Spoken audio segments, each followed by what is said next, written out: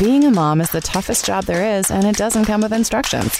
So it's okay if you don't have all the answers. We'll figure it out together. This is Mom Brain with Ilaria Baldwin and Daphne Oz. Hey guys, welcome back to Mom Brain. I'm Ilaria. And I'm Daphne. And today's conversation is with Gabby Bernstein. She is a super well-known motivational speaker, author, spiritual advocate. She's going to share a lot with us today about her own journey to motherhood, which was long and hard won, but really beautiful at the same time. And she's really candid about what that experience did to her and what it has continued to do for her and how she's navigated through it and come out on the other side with an even deeper understanding of the spiritual work that she does. I think that a lot of us are similarly on in terms of the sharing the road there. Some really cool ideas that I am excited to try to incorporate into my own life. One thing that you guys will hear more about is called Rage on the Page. I'm not going to give it away, but definitely stay tuned and take a listen as Gabby explains some of her tried and true practices for living a super attractor life. This is Gabby. Mom Brain. I'm Gabby Bernstein. I'm an author and a spiritual self-help book author, a motivational speaker, a mom to Oliver, a wife to Zach, and a private chef to both of them. Did we ask where we can follow you? GabbyBernstein.com, at Gabby Bernstein on social media. Gabby. I'm so happy to see you. I'm so happy to have you on Mom Brain. I think this is going to be one of our crew's most loved conversations. I'm quite sure of it because you are always just jam-packed full of like counsel and wisdom beyond your years and just so much life experience and just cool things to share and uplifting positivity in a time when I think lots of people need that. But because we are Mom Brain, I think the best place to start is you're a mama now. You're a mama to like a little boy who's a year and a couple months now. Can you tell the guys listening, and I'm sure most people are familiar with your story, but if not, just give us a little bit of your background and like your journey to motherhood and what that process has been like for you, and then what it's been like now that we're in quarantine. What's that looking like? All right. Well, it's been a journey and it continues to be. I was very public about how it was a difficult experience for me to try to conceive. It took me 3 years to conceive my son. I was in a very, very dark state of severe anxiety and hyperarousal, and I didn't know why. When I first started to try to conceive my son, I was in a pretty scary place. My husband had just left his job, a big job at JP Morgan that he'd been in the same group for 10 years. And he left to run our business with me. And so that was like a big control thing that was released. And I didn't realize it, but at the time I was actually cracking into a dissociated memory from my childhood. So often, I think a lot of moms listening will totally agree with this, but often even our decision to become a mother can activate old wounds, really unearth things for us. Then, of course, becoming a parent is a whole other story. So I in that 3-year period trying to conceive my son, I remembered that traumatic event. I started to heal the trauma.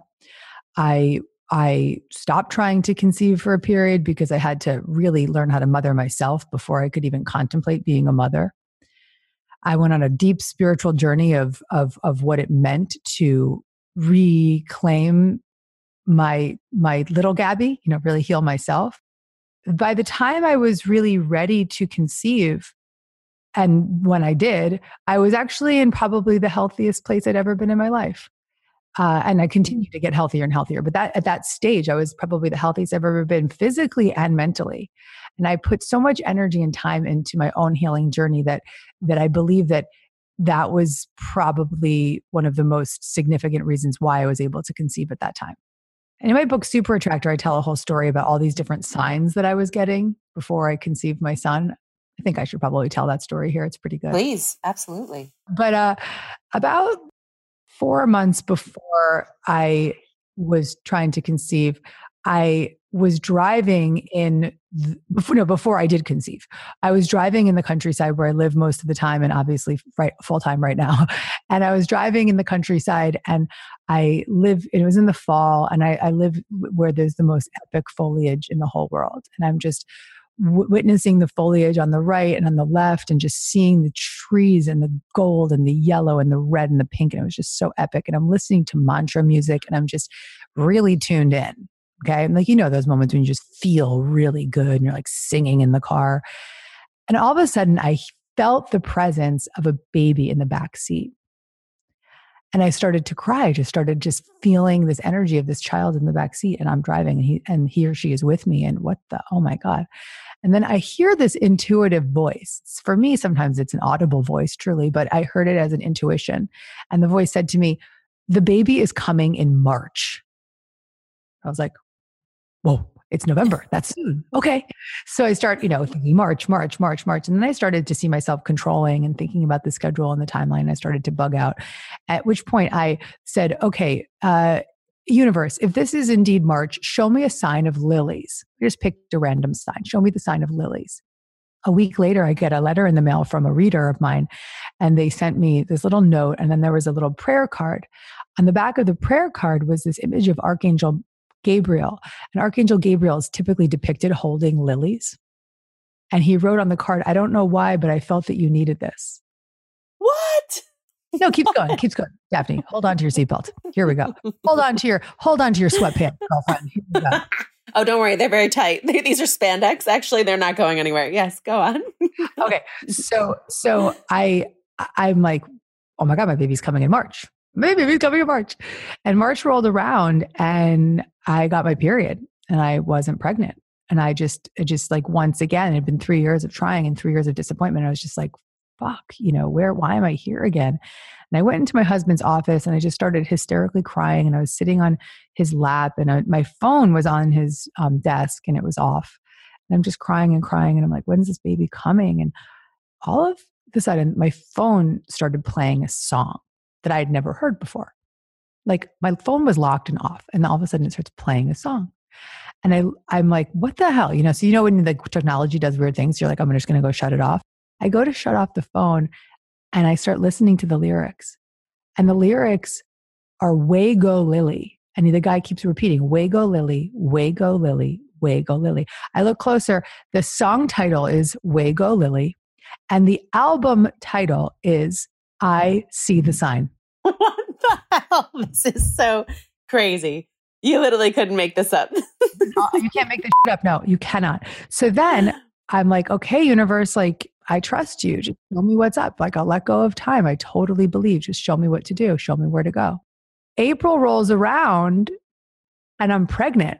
What? I do the math and I look back and I realize that I conceived the last day of March. Oh my gosh. I love it. That's amazing. Now, but how did you, just because it's such an incredible story and there were clearly gaps where you're like, what the hell is happening here? How do you talk yourself down from the ledge of not wanting to see the signs or not wanting to believe that they are coming, or, feeling like there's no end in sight? I mean, it's incredible. It's just amazing. This is such a deep wound for me for those 3 years. And in that time, I wrote a book called The Universe Has Your Back. And I wrote a whole chapter about when you think you've surrendered, surrender more. And that chapter was so meaningful. And it was my steps to surrender. And it was so meaningful that I was asked to do this talk for Oprah Super Soul Sessions.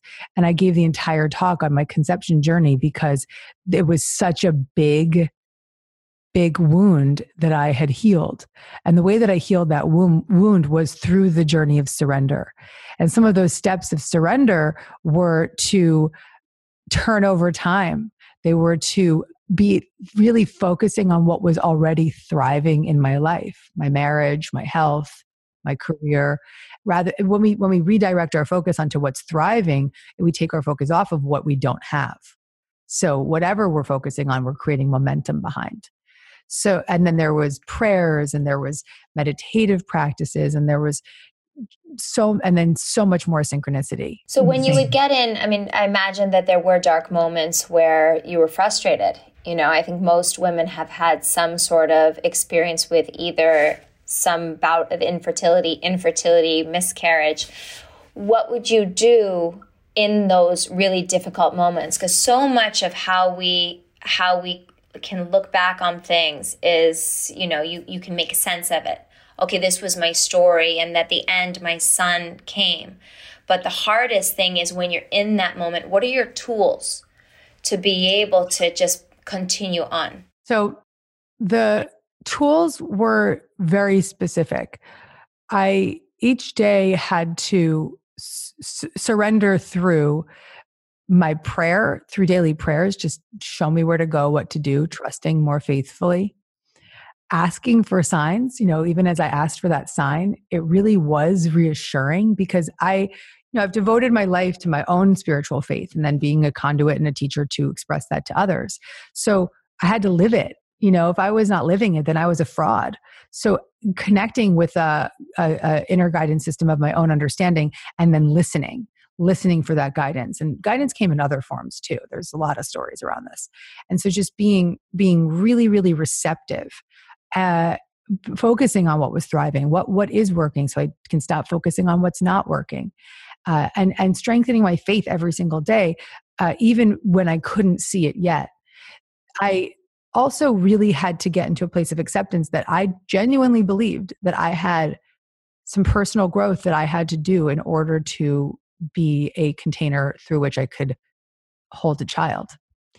And I think people really underestimate the psychological energetic disturbances that might be blocking them from conception. Yeah, 100%. No, I just know from my own experience. I worked with somatic experiencing to get over eating disorder, but I found that during my journey and working with my students of getting over some deep trauma or some behavior that stems from that's not serving them, that it's about getting into that moment when you have fallen apart and you just feel completely out of control and you almost black out. Sometimes you do. You black out and you do different behaviors or, go into a crying fit or rage or many different things. We're very creative in all the different ways that we can do, self-harm and harm to others.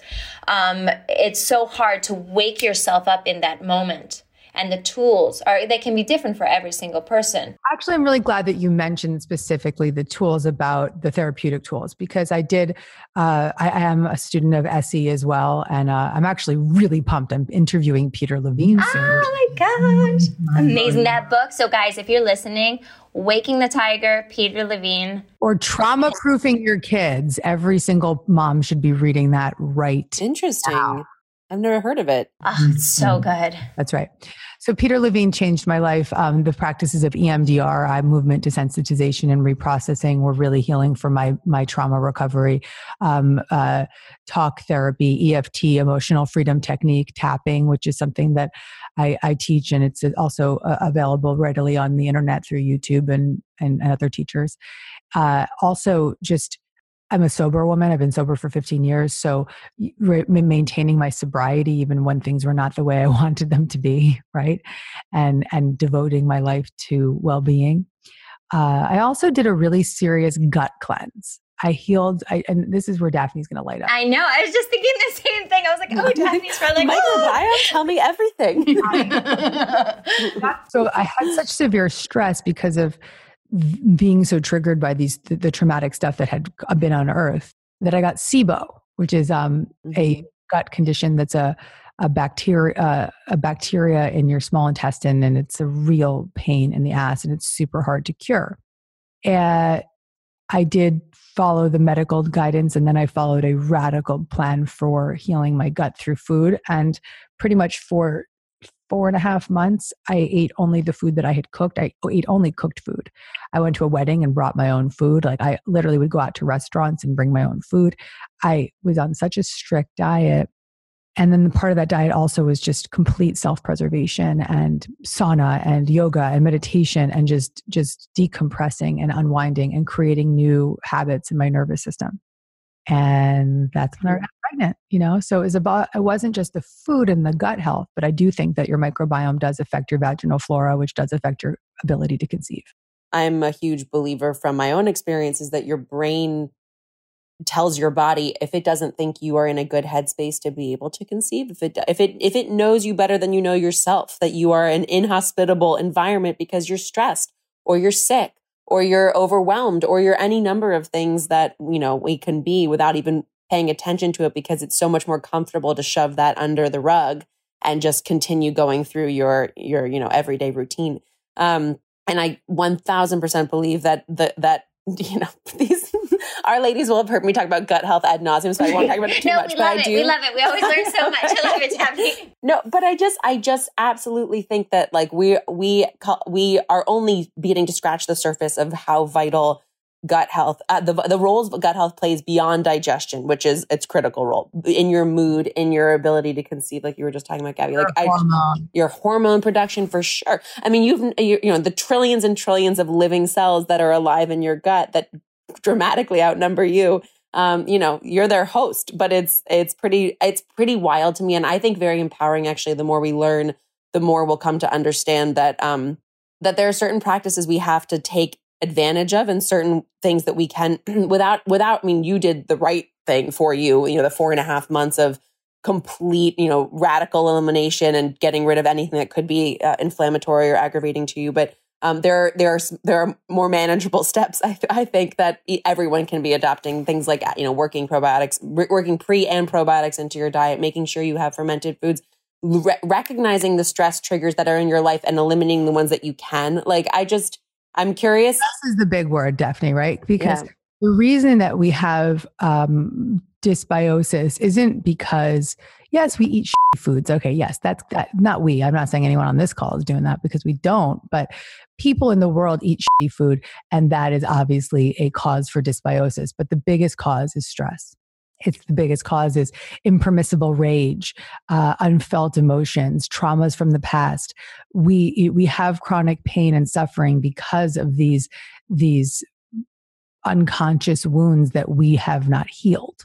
Yeah. And I think that this goes back to the how-to, which is what I was trying to get at before, because so many people can listen to this. I mean, I used to go, but before I was a yoga teacher, I would go to yoga classes and people would be like, breathe, let your emotions go, heal your pain, all of this. I'm like, yeah, that sounds really good. How? Like, can you please tell me how? And whether for you as listeners are thinking about, okay, I want to start a meditation, or I want to start a yoga, or I want to start, thinking about diet, going back into trauma, somatic experience. I mean, there's a million different ways where you can look inside and address what's going on. But ultimately, have it be something where you feel like you're doing something. Even if it's just practicing, that's why we call it a practice, putting one foot in front of the other and getting to a place where you're focusing on how you feel and focusing on, hey, if I change this, does that change feeling? But ultimately, we get to a place of a deep sadness, whether it's about fertility or something else, when we feel like there's nothing to do. And there is usually always something to do. That's a good segue because, my fertility journey my personal growth journey due to fertility and birthing and motherhood didn't end with conception. Mm-hmm. It carried on.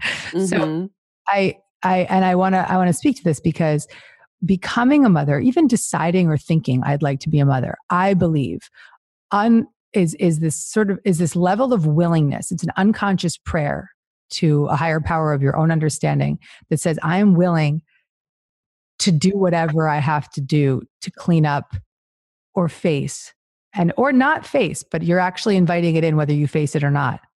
You're inviting in, consciously or unconsciously, the opportunity to go to a deep, deep healing place, to clear away the patterns and the wreckage from your past so that you don't replicate it onto your child. Now, some people show up for that and some people don't, but we all ask for it consciously or unconsciously when we decide to be a mother. And so I obviously set that invitation, as we all do, which is I want to be a mother, which means I'm going to be presented with difficult moments along the way. And some moms may be like, actually, I don't think any mom would say I haven't had some difficult moment along the way. It just is. It doesn't mean that it has to be all hard because it's the most beautiful thing in the world. But the journey for me is I had this incredible pregnancy. Like I was 38 years old. I delivered at 39. I had this beautiful pregnancy. My son was, I kept saying, my son is so strong. He's so strong. And he was in utero, and he is now. And it was just, I had the most epic birth. I did a hypnobirthing. So Wow. I birthed like this fabulous birth with like this leading midwife, Dr. Aviva Ram. You should have her on the show.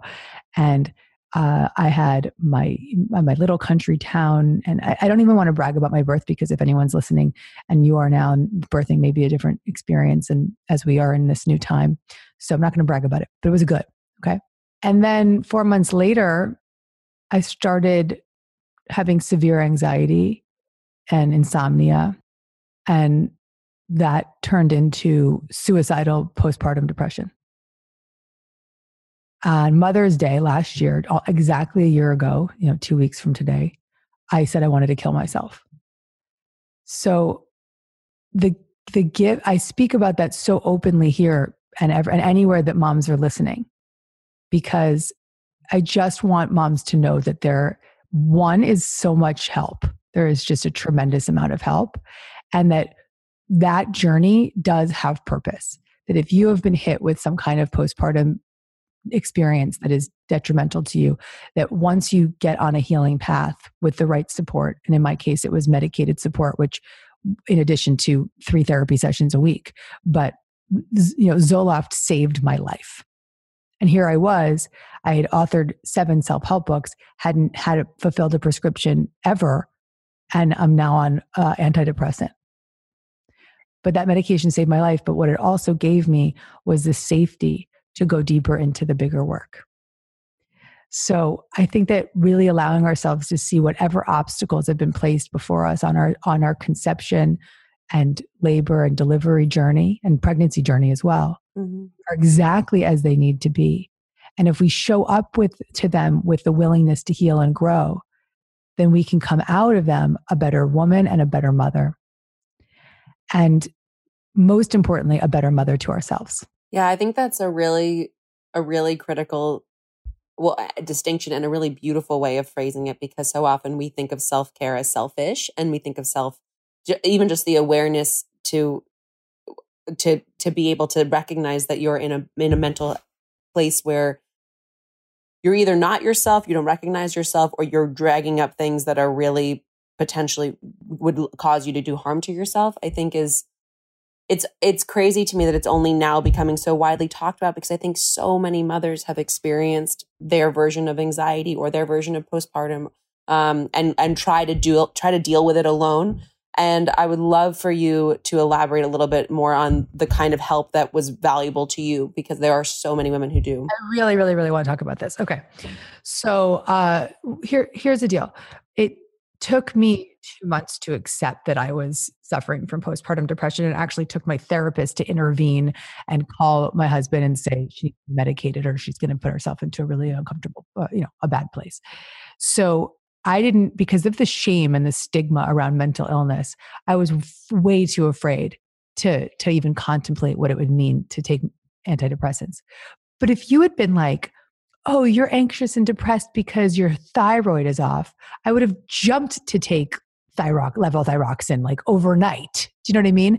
So the fact that we have this stigma around mental illness, but we would never even question taking the hormonal support or the supplement or the whatever we need for the physical condition, is insane.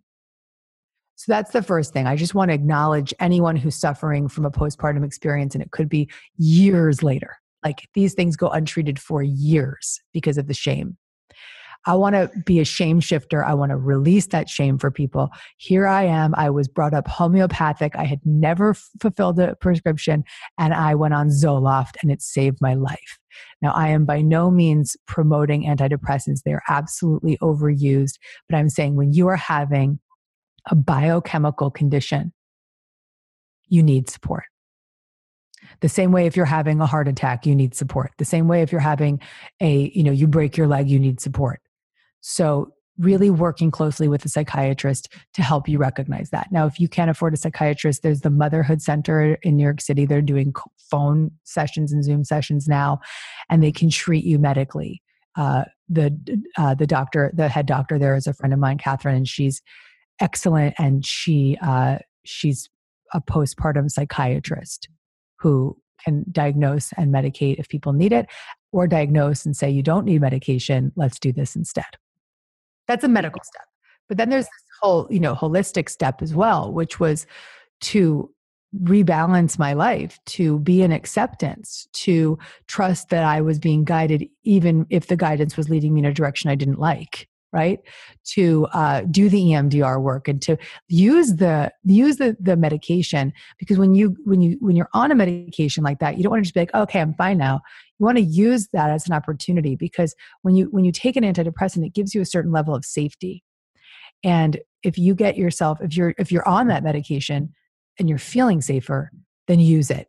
Go to a place where you can go deeper into your subconscious and do bigger healing because you're safe enough to do it. That's really, really great advice, because I think we're so overwhelmed by so many different things. And for people, I've never been on antidepressant, but a lot of, people very close to me who it has helped tremendously. But it's so like, okay, well, now I'm taking this pill, so I don't have to think about that anymore, and I'm going to continue on. But the problem is still there underneath. That's really, really, really great advice. I want to also talk about right now, what's happening right now. I wouldn't say this if it weren't out there, but my husband's 35 years sober. And it's something that's a big part of our life. And he's been talking to me a lot about how hard this time is for people who are, in their sobriety place and have struggled so much, because it's really scary right now, and people are alone and life is so different and people have lost jobs. And everybody knows the list, so I'm not going to bore you with it. But what are some tips and tricks and tools that you could arm some of our listeners with who are suffering? Yes. So it's about self-regulating. So when we feel out of control, we fall back into addictive patterns. And I'm not suggesting in any way that a sober person of 35 years is going to go pick up a drink. He's not. But he may be acting out with food, or he may be acting out with, TV. But it's not just him. It's everyone, even people who are not self-identified addicts. Okay. So when we feel out of control, we use other things, food, sex, porn, whatever, to anesthetize that discomfort and that feeling of being unsafe. So what I think I could give your listeners right now that would be the most effective and beneficial are self-regulating tools for safety. So a simple one is a hold. These are heart hold and a head hold. So if you place your left hand on your heart and your right hand on your belly, and you can close your eyes for a moment. And if you're driving, don't close your eyes. And just breathe in deeply. And on the inhale, expand your diaphragm. And on the exhale, allow it to contract. Inhale out. Exhale in. Continuing that cycle of breath. Just saying gentle, compassionate, loving things to yourself. I'm safe. All is well. Breathing in and out. I have my breath. I have my faith. I am safe. I am safe. I am safe. Just take one last deep breath in and open your eyes and let that breath go. Daphne's doing it right. She's lying back. It's really good. I do it lying down before you go to bed. Lie down. The practice of just full surrender. You can also do the hold where your left hand's on your heart and your right hand's on your head. And this is a really great hold for safety as well. And you could do the same thing. You're just breathing long and deep, or you could say, I am safe, or you could listen to a song that's soothing for you, or you could listen to a meditation, or you could anything like this. Okay. Another method is tapping, emotional freedom technique. And this is like acupuncture meets therapy. Okay. And we're not going to do a whole tapping round right here, but the simplest one is right between your pinky finger and your ring finger. There's this point, and these points stimulate your brain to the same way, and they stimulate these energy meridians to release deep-rooted unconscious fear, anxiety, pressure, whatever it may be. And so when you notice yourself having a panic attack, freaking out, totally out of control, overeating again, wanting to pick up that drink, you point on this point between your pinky finger and your ring finger. And again, you can use that mantra. I am safe, breathing long and deep. I am safe. I am safe. I am safe. That's another one. I will give you guys this link to an hour-long anxiety relief free workshop I did. And I would really love for you to give it to your listeners and to your husband and to your, spouses, whoever needs it. Because there's 6 methods in that I have been relying on right now more than anything. And then there's one that I really think we have to share. I'll give you this one. It's called Rage on the Page. My friend Nicole Sachs suggested it to me. She calls it journal speak. I renamed it Rage on the Page. What it is it's journaling it's really based on the teachings of Dr. Sarno, who wrote a lot about how our physical conditions are psychosomatic. Okay. And the practice is simple. I listen. This is how I've adjusted it. I play bilateral music because I get that same benefit of the EMDR that we spoke about. So that you can go to YouTube, or you can go to iTunes, or you can go to Spotify and get bilateral music. Okay, and it stimulates both sides of your brain. And then I rage for 20 minutes. I time myself, turn my phone ringer off, and turn off all notifications. And I time myself, and I rage on the page. I get it out. I'm like, I'm mad at the situation. I'm mad at myself. I can't believe I said that on that phone call. I'm frustrated that I ate that thing, whatever. I just get it all out, I get mad about all the news that's going on and the news anchors, and just go crazy. Okay. Get the rage on the page. 20 minutes is up. The alarm goes off. Close my eyes, still listening to the bilateral music. And I allow myself to just relax. I can do a hold like you were doing, lying back, Daphne. Lie back, hold, breathe. Let the bilateral music take over. And then I'll do a meditation for 20 minutes.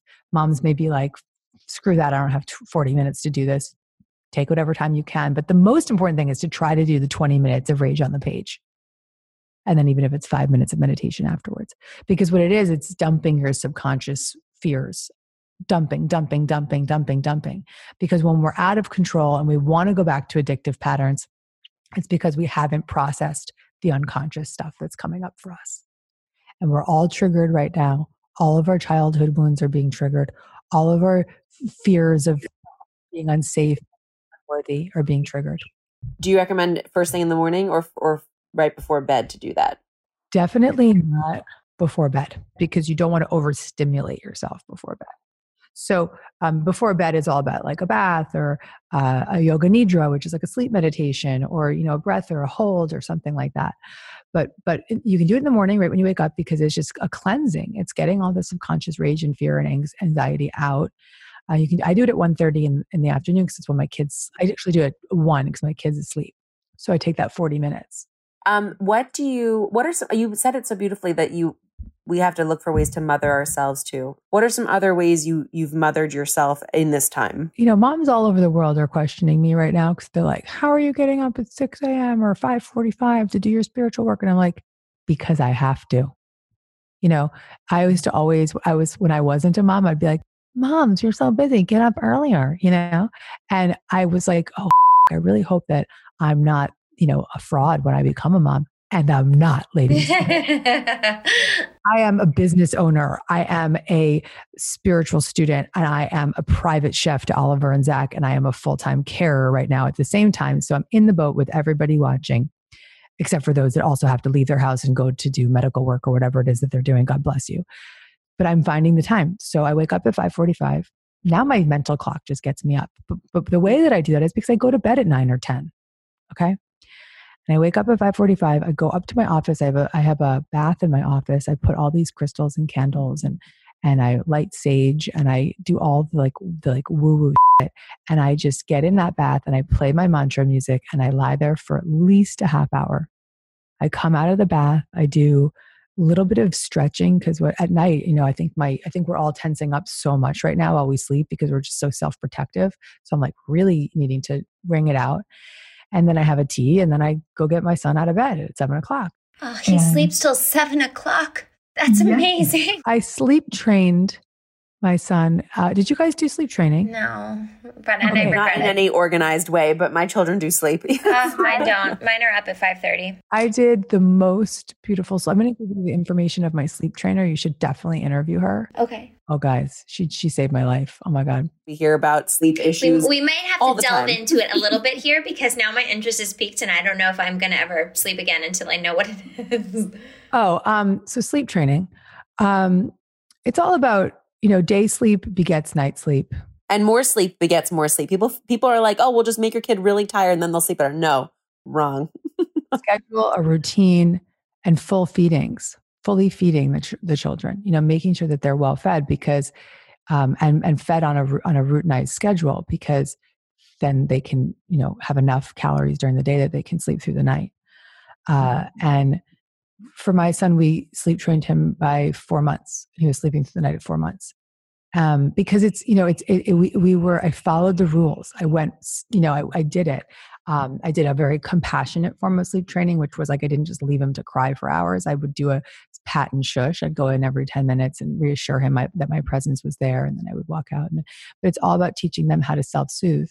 And we set the clock for him, we put him down at a certain hour, and then we wouldn't get him out until a certain hour. So if he wakes up early, what do you do?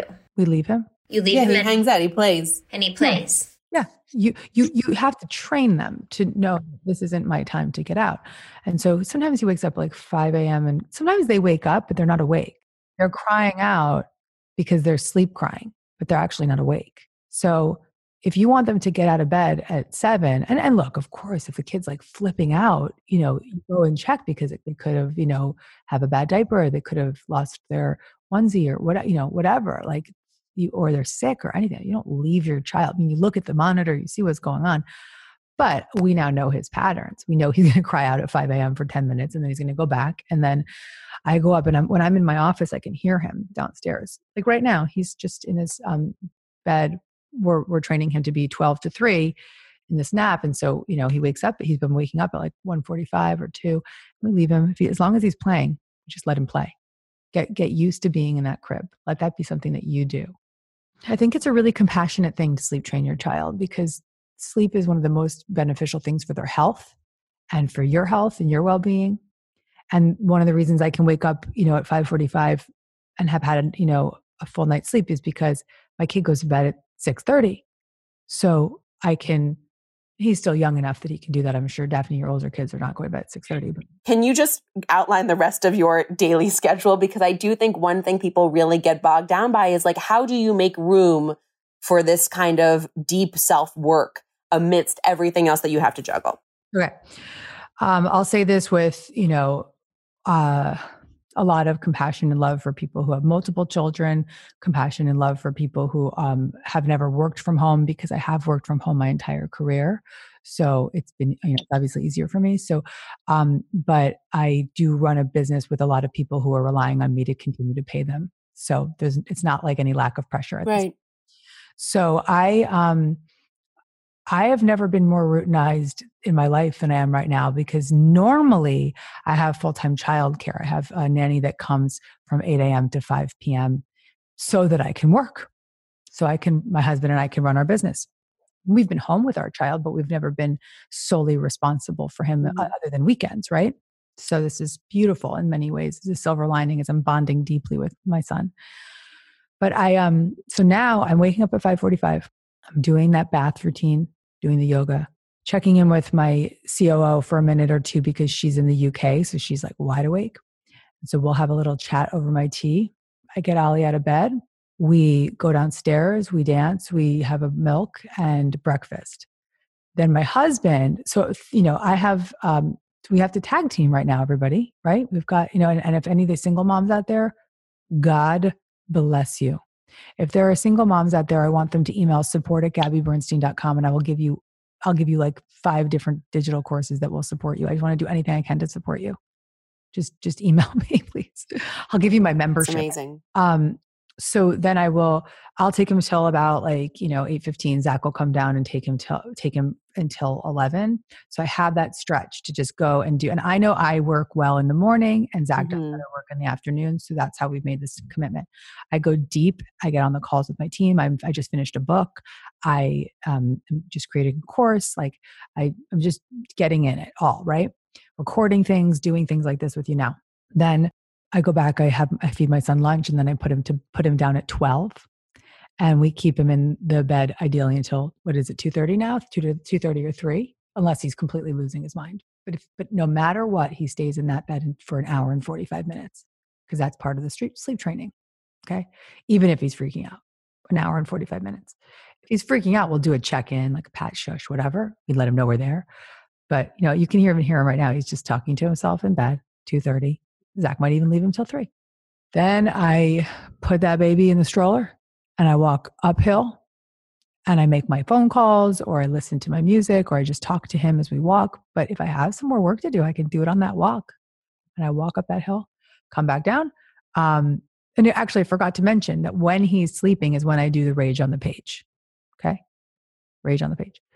And then I come back down, make him dinner. Zach will come down.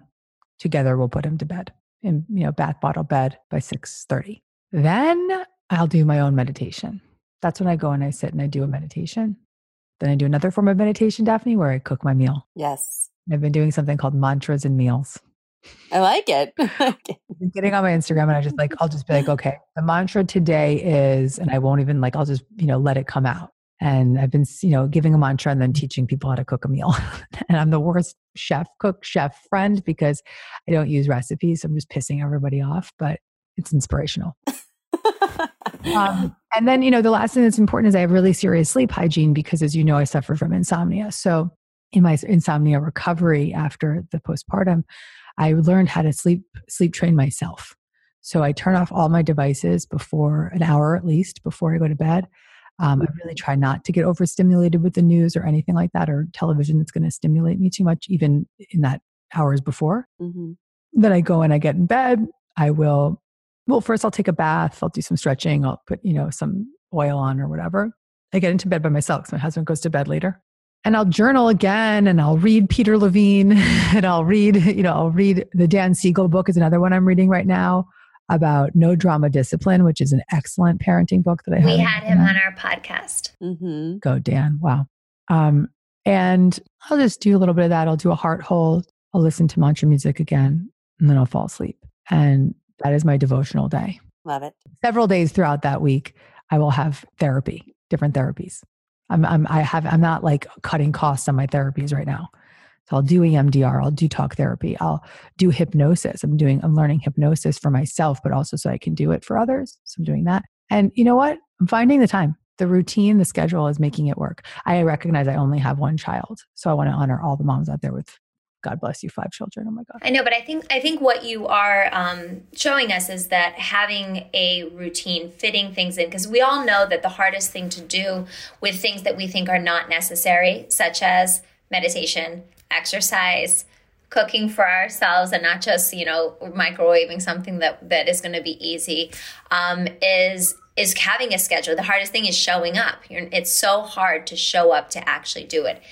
But once you start to create that routine, you create the schedule, it becomes less of a stress to just pull yourself to your mat or your little spot where you're taking care of yourself. And there are places like you didn't hear you reference watching your Netflix for 2 hours or being on your device for 2 hours aimlessly reading news articles or whatever. Like there are choices that you've made to allow the space in your life for the things that are important to you. Exactly what you're saying, Laurie. I think that we are being given an opportunity to sort of in our minds recalibrate what is the schedule that's going to allow the truly important practices of my life. And everyone's priority list is going to look different. But I find it fascinating to know what the actual sort of breakdown of the day looks like, so that you can, for everyone listening, so that you can hear what it sounds like for someone who really deeply lives this on a regular basis. I also.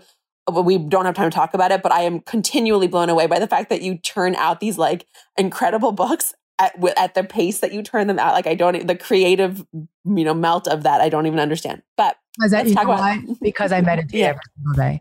I have a belief system that it's in Super Attractor. It's an entire chapter called Do Less and Attract More. Talk about this, because this is something I'm really curious about. I think everyone feels like they need a 25th hour in the day. So how do we do less and attract more? I think that we have a very ridiculously backwards belief system that the more I push, the more I control, the more I do, the more successful I'll be. When actually, the more I pull back, the more I allow myself moments of stillness, the more I put my well-being as a high priority, the more time that will expand. Because when you feel good, you have more energy. When you feel good, you have more inspired ideas. The way that I have been able to author 8 books in 9 years is because I meditate regularly, because I am allowing inspiration to move through me. If I was, still using drugs and alcohol, obviously I wouldn't have written those books. If I was still acting out in other ways, I still wouldn't have written those books. I'm living the practices that I preach. I am proud that I can say now that I'm a mom and I have no childcare at the moment, and I'm still living these practices in my highest capacity. But I also want to just really highlight is if any mom is listening and they're like, wow, like I'm a loser. Like, how could I, I'm not doing any of those things or whatever. Recognize that I've had a meditation practice for 20 years, right? So this isn't, this is a devotional practice. And even if you can get 5 minutes in the morning to do something loving for yourself, like a bath or a meditation, that's fantastic. Okay. So I don't want anyone to feel shamed if they're like, oh my God, her day is so organized, And also little changes are quite significant. So even if you're doing, I do a lot with working out with other people. And even if you work out for like 2 minutes, that's 2 minutes more than you did yesterday. You know what I mean? And it's just moving your body, it's focusing in. And sometimes, there are people that need to like throw themselves in and be like, all right, for this hour, I'm going to be doing this. And then there's some people who are like, I need to do it a minute a day. And then see how that feels. And the good news about all this stuff is it feels really good. It really does feel good. And so then it becomes addictive. And that's how there are people who are like you, who have this regimented life. And it's like, no, well, I'm not watching. I don't know if you watch like The Bachelor and stuff like that. But like, I don't do that because I am busy doing other things. And those things are so good that it's addictive. And I want to be doing that. Addictive in a good way. In a healthy way. Oh, 100%. Yeah. Like I've missed my rage on the page today because of our interview, which is totally fine. But like, I will have to get back to it at some point today because I'm committed. I want to streak. I'm longing And because we are creatures of habit and we can get out of the habit very easily. So you can get onto a workout plan and eating good and focusing on your mental health. And then once you stop doing, you're like, all right, I can miss a day. Okay, I'm going to miss another day. And then we start to get into a different habit. So you always have to be careful of bringing yourself back to what's serving you. So right now, I want to recognize also that people may just be really out of alignment right now. And you're like, I'm just watching Netflix, I'm checking out. And I just want to give people permission just to understand that, to forgive yourself, to be okay with what has been, whatever coping mechanisms you've needed at this time, that's okay. And if you're ready to make adjustments, start to take some of these lessons. If you're listening to this podcast right now, you are interested in your own well-being, and that's a big step. So leave us with this one last thing, because your book mentions the number one reason we don't attract what we want and how to fix that. So what is that? What is that key to life? The main reason that we don't attract what we want is because we often think when I have that thing, I'll be happy. But the real message is that when I'm happy, everything I desire will come to me and much, much, much more. So we have to recognize that we have to make feeling good our highest priority. And so while it may seem like a lot to get up at 5:45 a.m., and it may seem like a lot to devote 40 minutes in the middle of the day to do a rage on the page, or it may seem like a lot to, wind down for an hour, it's how we can become a super attractor. And the methods in that book, they're simple. They're not overly complicated, and they're there to support people to really make those simple adjustments, as you said, simple, subtle shifts to create radical change in your life. We love to hear your favorite thing. My favorite products, the Dyson blow dryer has, changed my life. Do you like it? Girl. I've been hearing about this. There's something else. So, yeah, please. I think on the 17th of May, I'm going to launch a 21-day meditation challenge. And if mamas are out there looking for that kind of support and guidance, and maybe there's like a mom group or something that wants to do it together. Mm-hmm. Just anything that I can do to help people create that structure and that support is what I think I'm being called to do right now more than ever. Anything that we can do to be in that place. And that's it. You're the best. Thank you so much. Thank you. Thank you so much. Mom Brain.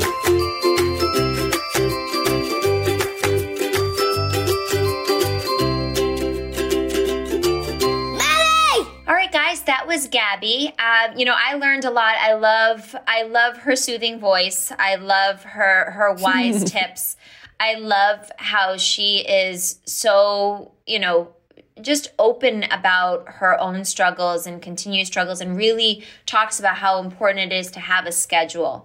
You never get to a point where you have to stop practicing and have to stop showing up. You never get to a point where it's like, oh, well, I've done that, so I'm just there. You have to continue. That's why all this stuff, as I said in the interview, is called a practice. I think the only way that I manage to work out almost daily, and I manage to do the at this point, very few, self-care things that I'm capable of doing at this point, especially with quarantine, especially with so many kids and pregnant and everything, is that I just make them fit into the day. Like, I put my kids to bed, I'll eat with my husband, and then I go up into my bathroom and I will work out in my bathroom every single night. And it's just for like 40 minutes, but everybody's sleeping. My husband and I have had our little date time, and he knows he'll see me again after the 40 minutes, but it's just that time where it's mine. So whether you can do something like she can, where you can get up early and do it, or after the kids go to bed, or during nap time, that's something that, pre having to teach them school, I would work out during nap time because 2 of my kids still nap. But just kind of find your own rhythm and listen to yourself. You don't have to adhere to anybody else's recipe for their own self-care. You really just listen, try, experiment, be curious, and try to see what makes you tick and what feels good. Yeah, I love that. And I do think there were a couple of themes that resonated for me in the conversation. The one that you just ended on, which is, we have to be experts in ourselves. And this time gives you I've never felt so busy, to be honest. I feel like really scattered and crazy a lot of the days, but it's also given me those moments to sit and reflect on the things that are important to me. It's a really interesting time to be looking at, can we adopt new practices or new schedules, new routines that are going to give us the space we need to try to heal, to try to grow, to have a positive outlook and be that beacon for ourselves and for our families. So definitely inspiring to me. And I know you guys are going to love learning more and just diving deeper. And even if this is just a jumping off point, just let it sink in and see what percolates to the top. And now it's time for our favorite things. Now it's time for our favorite things. Yes! So my favorite thing this week, given all the homeschooling that's happening right now, this was something I did for the kids that has radically changed how effective and productive they are during their, Zoom sessions and everything else.